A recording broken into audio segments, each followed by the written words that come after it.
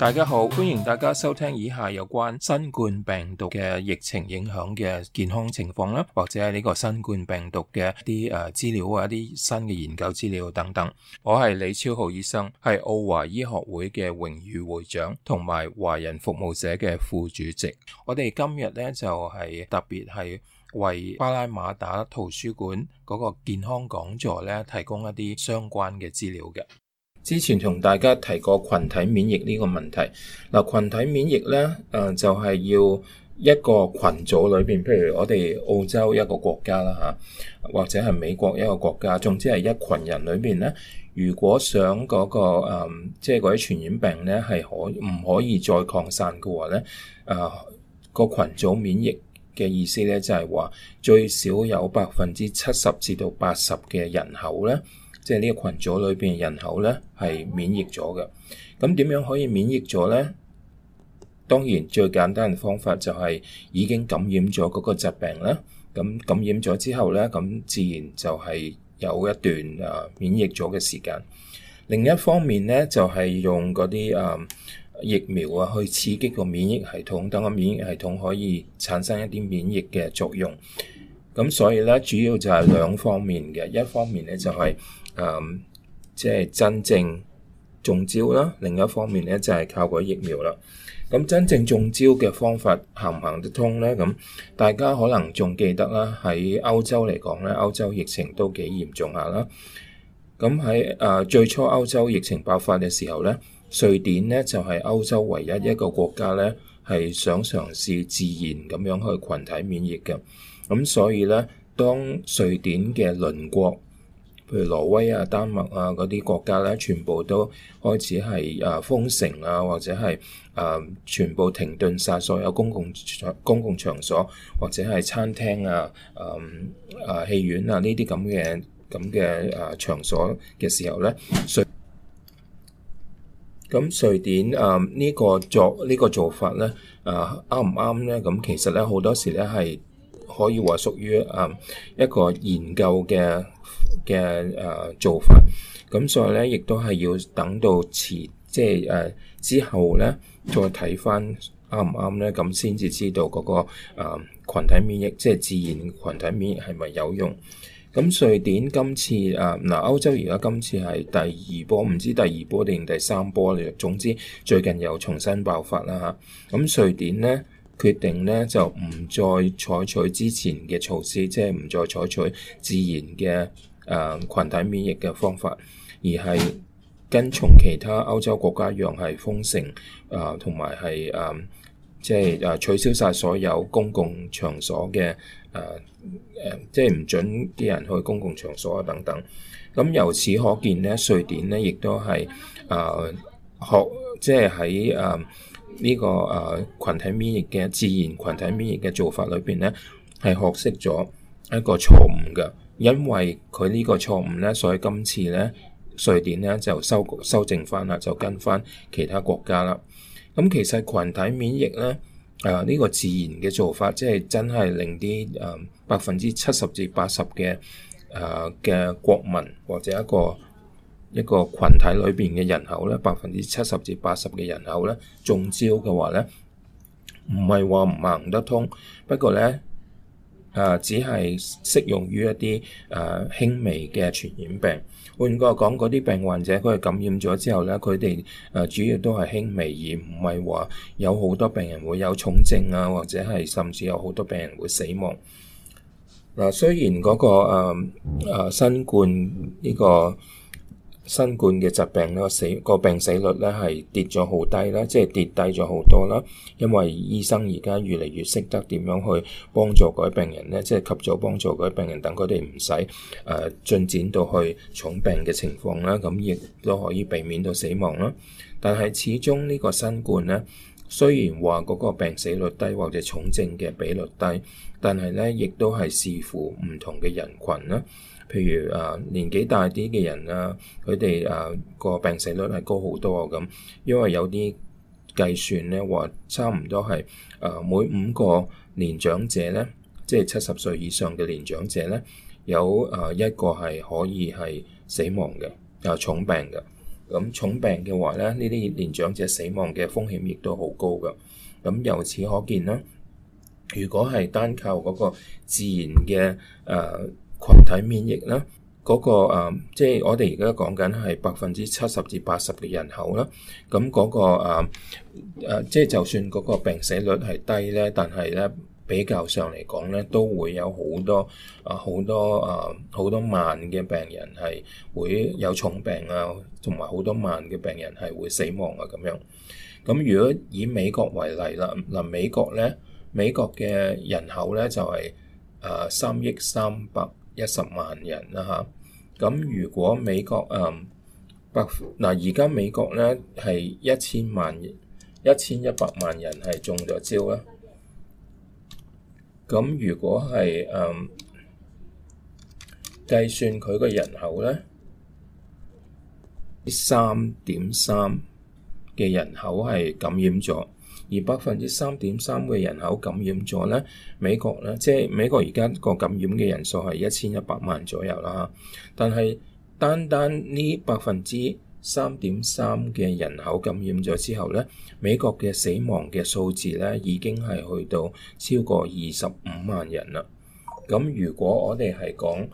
70%嘅人口係感染咗，即係話比起而家美國感染嘅人數嘅比率咧係增加好多倍嘅。咁死亡嘅人數咧係超過好幾百萬人嘅。咁重病嘅病人咧亦都可能會超過幾千萬人嘅。咁當你有幾千萬人重病所消耗嘅醫療資源咧，其實係極之龐大嘅。加上死咁多人咧，對於個國家嚟講咧，亦都係即係特別喺政治嘅層面咧，係完全冇辦法接受到嘅。咁所以咧，呢一啲咁嘅自然嘅群體免疫咧，喺對於新冠病毒嚟講咧，係唔可以接受到嘅。咁所以而家咧就寄望喺嗰個疫苗方面啦。嗱，之前咧已經同大家講咗，疫苗咧已經係去到，即係有一啲藥廠嘅疫苗已經去到一啲比較即係最後嘅研究階段啦。譬如好似輝瑞藥廠咧，同埋 Moderna 呢個另外一個美國藥廠咧，亦都係已經去到最後嘅研究階段，亦都係已經有一啲頗為幾好嘅數據啦。譬如話輝瑞嗰個話有效率可以去到95%，而 Moderna 嗰個疫苗咧有效率可以去到94.5%，即係都係當佢95%啦嚇。咁呢啲有效率去到即係疫苗有效率去到95%咧，其實係極之高嘅。因為一般嚟講咧，我哋每年打嘅所謂感冒針咧，即係呢啲感冒嘅疫苗咧，一般嚟講都係去到60%或者70%咁嘅啫，而唔係話即係100%可以保護到我哋嘅。咁所以咧，而家呢個新冠嘅疫苗咧，佢可以去到95%咧，其實嗰個有效率係極之高㗎。咁希望嗰啲數字正確啦，因為大家要小心一點，就係譬如好似輝瑞藥廠啦，佢公佈呢啲數字，佢唔係喺醫療嘅，即係唔係經醫療嘅醫學嘅渠道，唔係經嗰啲醫學雜誌啊，或者唔係經其他呢方面專家係審核過嘅數據而公佈嘅。佢哋係喺嗰啲記者招待會嗰度公佈嘅。咁所以咧，佢哋嘅數據咧係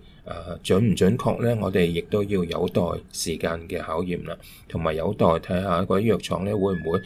公佈呢啲數字俾其他嘅專家去審核啦。咁暫時嚟講咧，醫學界嘅其他呢方面嘅專家咧，佢哋都係話藥廠佢哋仲未提供嗰啲數據俾即係公開咁審核，咁所以咧而家只可以係即係順住佢先啦嚇。咁如果順住佢先咧，呢個數據咧就的確係幾好，個有效率係95%。不過咧問題咧就係嗰個有效率95%，即係換句話講咧， 100個人注射呢疫苗裏邊咧，有95個人咧係嗰個免疫系統係會對個疫苗產生一啲反應即係製造到一啲免疫嘅功效出嚟嘅。咁但係呢免疫功效可以維持幾耐咧？我哋暫時仲未知，因為始終咧都有時間去跟進呢啲注射咗疫苗嘅人，可能要跟進譬如1個月啊、2個月啊，或者係跟進6個月啊，或者甚至係跟進1年或者超過1年咁。咁呢啲完全係要等到有疫苗可以注射，跟住先至可以做呢啲研究嘅。咁所以暫時嚟講，我哋唔知嗰啲疫苗嘅有效率咧係可以維持幾耐咧。不過咧至今嚟講，我哋有報告指出咧，就算係真正中招嘅病患者咧，佢哋康復之後咧，身體裏邊嘅抗體，即係個免疫系統嘅抗體咧，亦都只係維持2個月至3個月，跟住就跌到去好低嘅情況，甚至係有一啲報道咧係即係比較罕有嘅情況咧。有啲病患者咧，佢哋好返之後咧，隔咗幾個月之後咧，可以重新係感染返呢個新冠病毒嘅疾病嘅。咁由此可見咧，自然嘅免疫力咧，似乎唔係咁理想，即係只可以維持好短暫嘅時間。咁至於啲疫苗有冇可能係幫到我哋係延長嗰個時間咧？咁完全係要等嗰個時間去考驗啦，即係等有疫苗注射之後咧，醫學界繼續去即係有關方面嘅研究人員繼續去跟進嗰啲情況咧，咁先至可以知道嗰啲疫苗係有效幾耐啦。咁希望呢個有效期係長啲啦，因為如果係長達1年嘅話咧，咁其實我哋可以即係喺1年嘅時間內可以容許一啲好自由咁去做好多嘢，譬如出街食飯啊，出街唔需要戴口罩啊等等關於戴口罩，我亦都一陣會有啲資料係補充嘅。咁大致上嚟講咧，而家咧即係而家全世界各國嘅做法咧，都係等待呢啲新嘅疫苗出現啦。咁就希望藉住呢啲疫苗咧，可以達到群體免疫嗰個程度，咁咧就可以去即係消除咗呢啲新冠病毒擴散嘅風險啦。咁到時咧，我哋就會比較自由啲。但係會唔會係即係完全自由，定係仍然有局限咧？咁相信其實呢一方面咧，有關方面嘅專家咧，亦都係有討論過呢一方面嘅。咁至於話有疫苗之後係咪可以開關咧？即係完全可以開關，我哋可以出國啊，或者俾其他國家嘅人嚟澳洲旅遊啊等等啦嚇，我哋又可以出國旅遊啊等等，係咪可以咧？咁理論上係可以嘅，但係咧相信咧係仍然有一啲特別嘅要求。咁譬如話可能你出國之前咧，你要有嗰個即係打咗嗰個新冠嘅疫苗啦，同埋咧要有一個證書嘅。咁其實呢啲做法咧都唔係話新嘅做法，因為譬如好似某一啲傳染病，好似黃熱病即係經過蚊去傳染嘅呢啲黃熱病咧，有啲地方咧係頗多嘅，甚至有啲地方咧係仍然係有小兒麻痹呢啲咁嘅疾病存在嘅。咁亦都係傳染病嚟嘅啦。咁所以咧好多時咧，如果我哋去呢啲國家或者離開呢啲國家嘅時候咧，我哋都係需要有證書證明我哋係打咗呢啲特別嘅黃熱病嘅疫苗或者係小兒麻痹嘅呢啲咁嘅疫苗咁樣先至准我哋去出行嘅。但係咧，黃熱病同埋小兒麻痹咧呢啲咁嘅傳染病咧，暫時嚟講喺全世界嚟講都係局限於某一啲區域嘅。譬如黃熱病係需要蚊嘅傳播啦，咁所以咧係集中喺譬如某一啲區域、某啲地區、某啲國家，譬如好似南美啊，或者係非洲啊，或者亞洲一啲國家咁樣。但係喺亞洲同非洲咧，嗰個情況都大致上咧控制得好好，所以好多時咧都只係局限於南美某一啲有黃熱病爆發嘅，即係仍然有黃熱病爆發嘅國家啦嚇，咁就需要疫苗嘅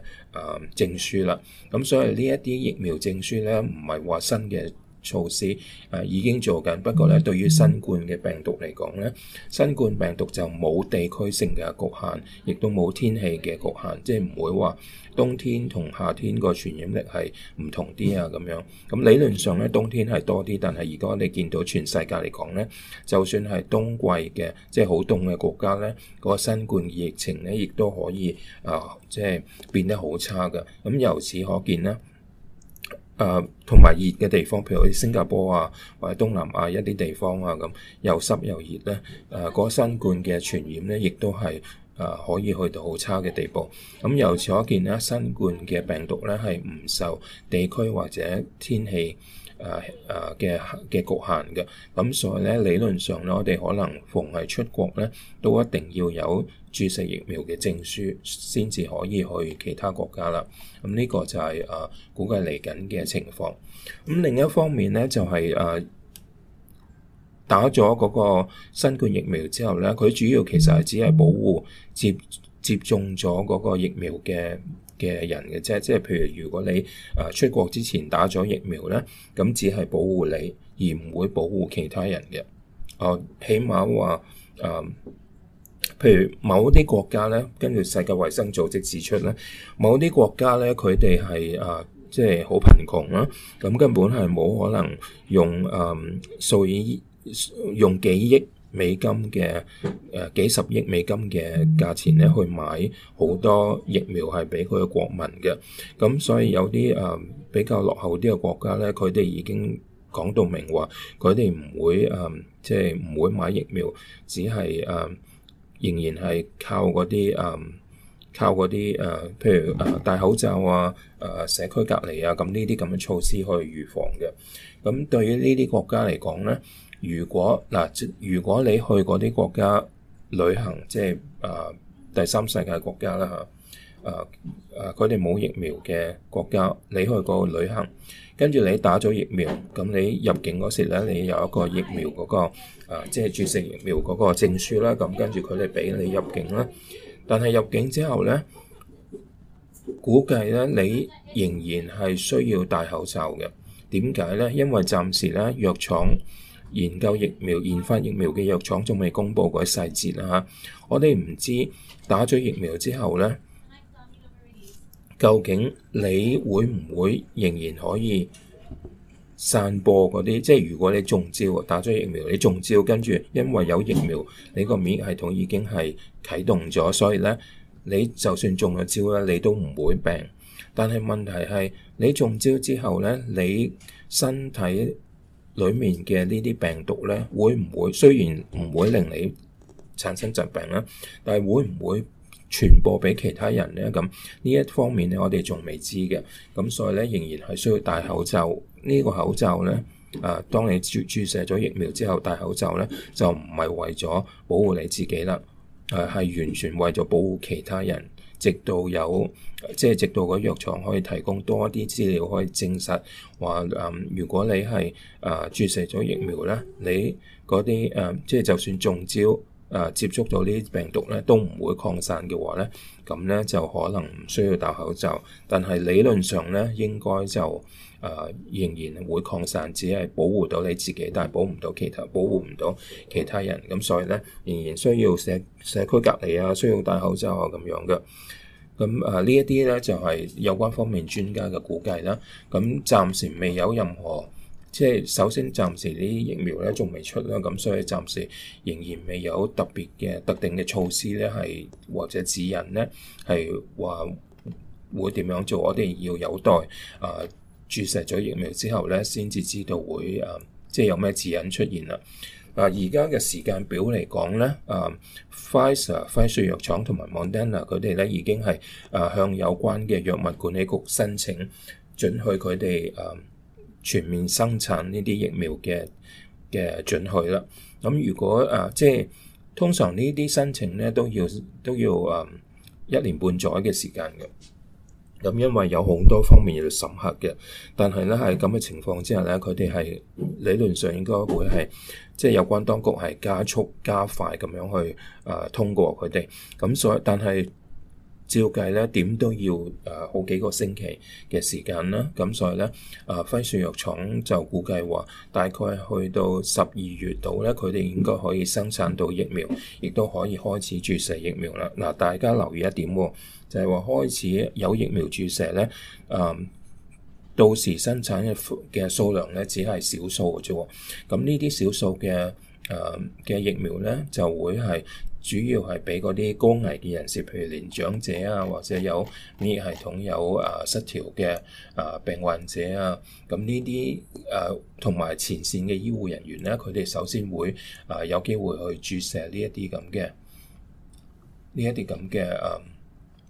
新嘅疫苗。咁至於大量生產咧，咁即係始終要時間，要好幾個月嘅，所以咧。澳洲政府估計咧，我哋如果係有足夠嘅疫苗啦，澳洲嘅人口咧就係2550萬人啦嚇，即係差唔多同台灣差唔多咁多人。咁澳洲2550萬人，當佢2500萬人啦嚇，容易計啲。